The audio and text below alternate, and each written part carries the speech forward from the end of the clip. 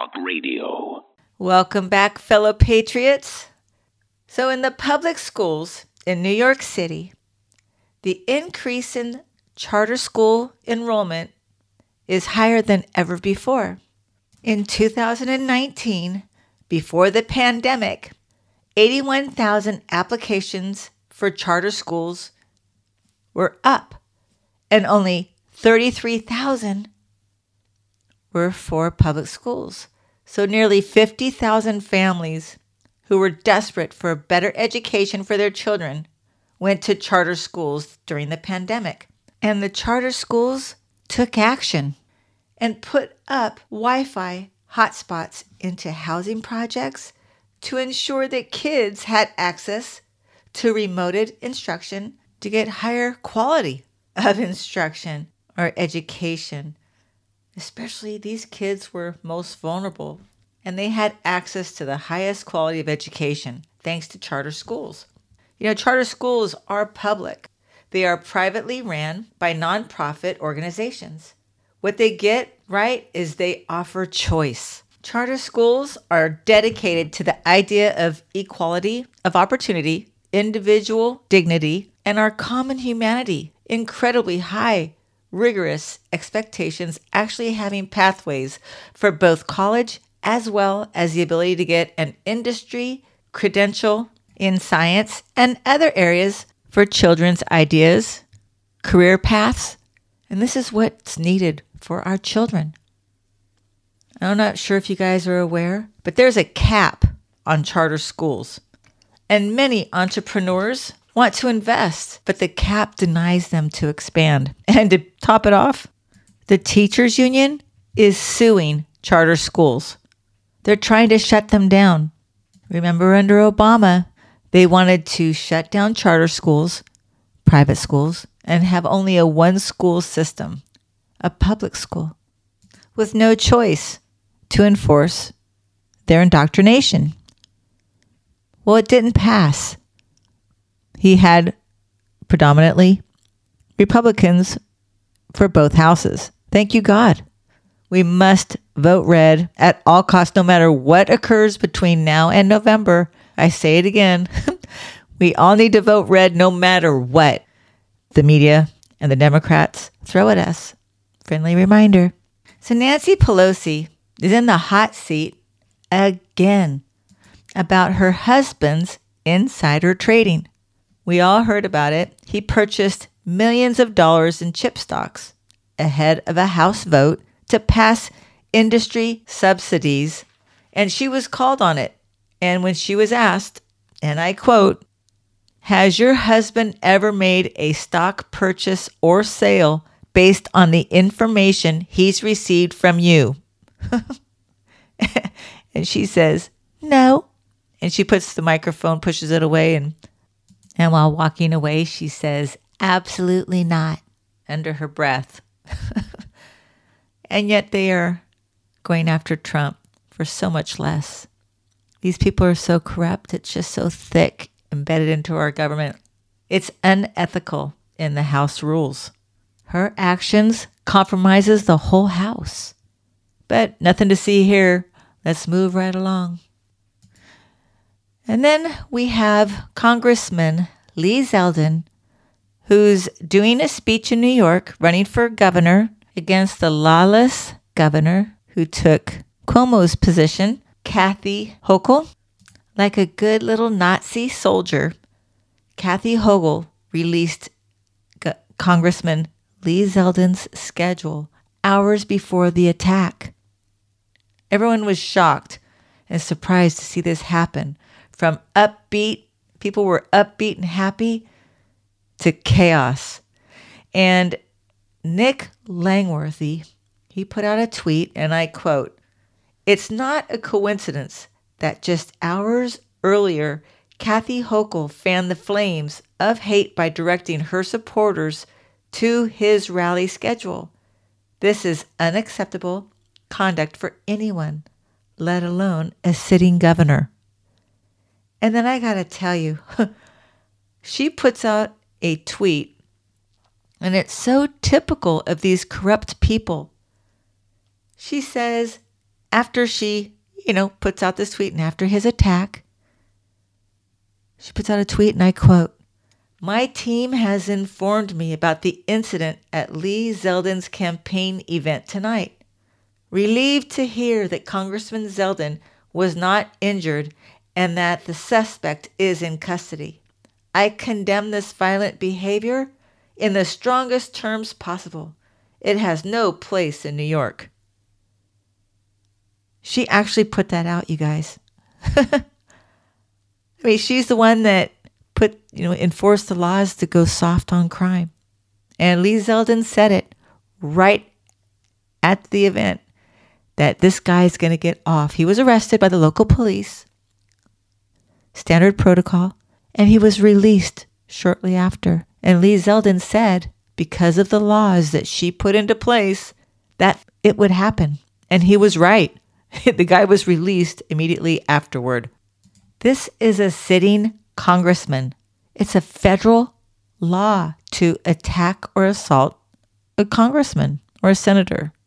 So shortly after his release, he was rearrested because the federal government got involved.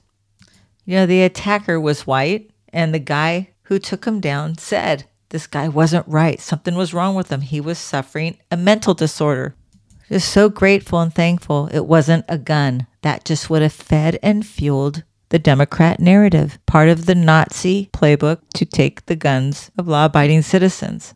But this guy had not a knife, it was like a razor, a sharp item, like a knuckle type can opener. So Congressman Lee Zelder, he put out a tweet as well after the incident, and I quote, "His words as he tried to stab me a few hours ago were, 'You're done.' But several attendees, including at Esposito for New York, quickly jumped into action and tackled the guy. Law enforcement was on the scene within minutes. The attacker will likely be instantly released under New York's laws." There you have it. And he was right.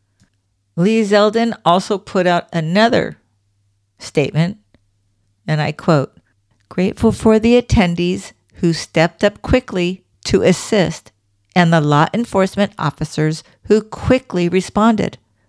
I'm as resolute as ever to do my part to make New York safe again. This suspect will likely be right back out on the street immediately." And again, he was right. So we have all heard that Joe Biden has COVID. He's had all 4 shots, and he's taking Paxlovid for COVID and Tylenol. He had to stop taking some medication for blood thinner, but his doctor, his physician, should be coming out and telling the public, telling us what's going on with him. I just can't say he's president. But they're supposed to come out and inform us how he's doing, his condition, right? And all he did was put out a statement and said that he's got muscle aches and headaches and he's tired and he's got a cough. That was it. So what's worse, Joe Biden coming back or Kamala Cringe Harris taking over? So another thing that's really awful about all these illegals that are coming across our border, not only are they not tested for COVID, but all of us as children, Americans, have been vaccinated for polio and all different measles and all kinds of diseases. But other countries don't have those requirements like we did. So we beat polio decades ago, and now we have our first case of polio in the U.S. in decades. Rockland County, New York, also has a case of measles detected in the same county. Typical Democrats creating the crisis will come up with something to help or ease the problem, not make it go away, but ease the problem, and claim to be the heroes. That's their typical MO.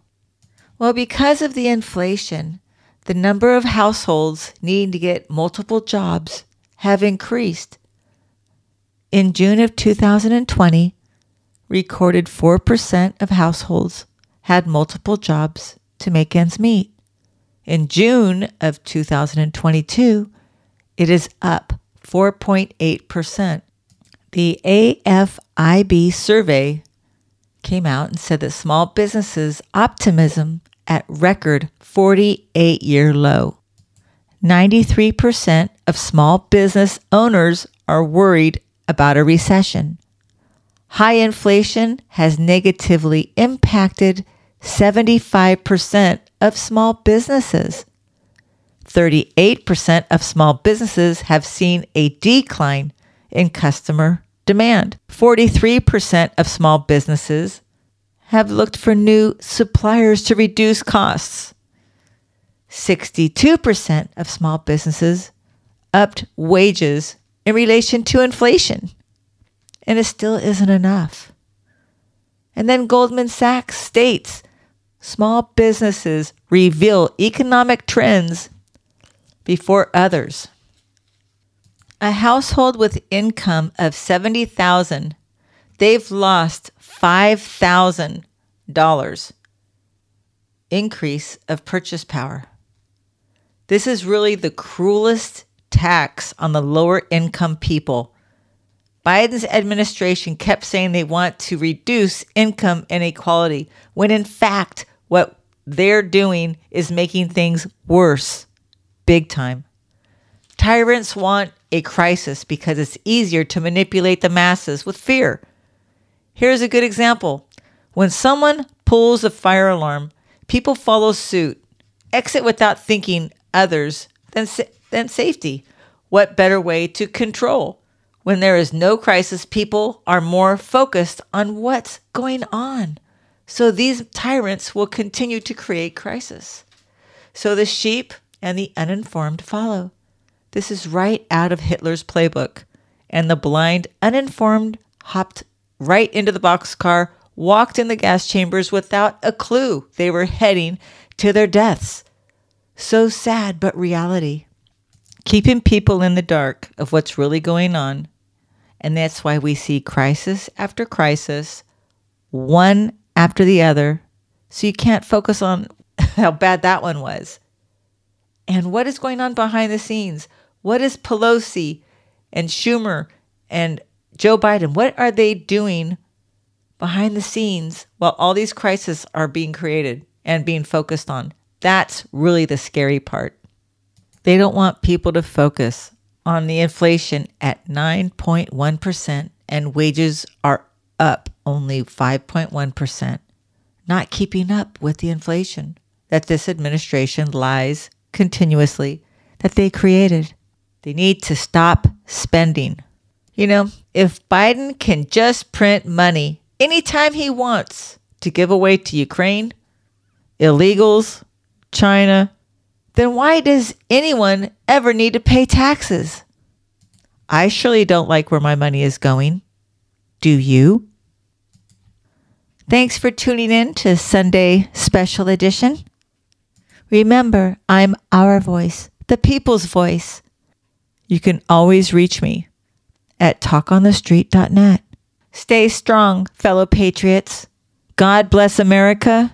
You're listening to Talk on the Street with Laura Marie.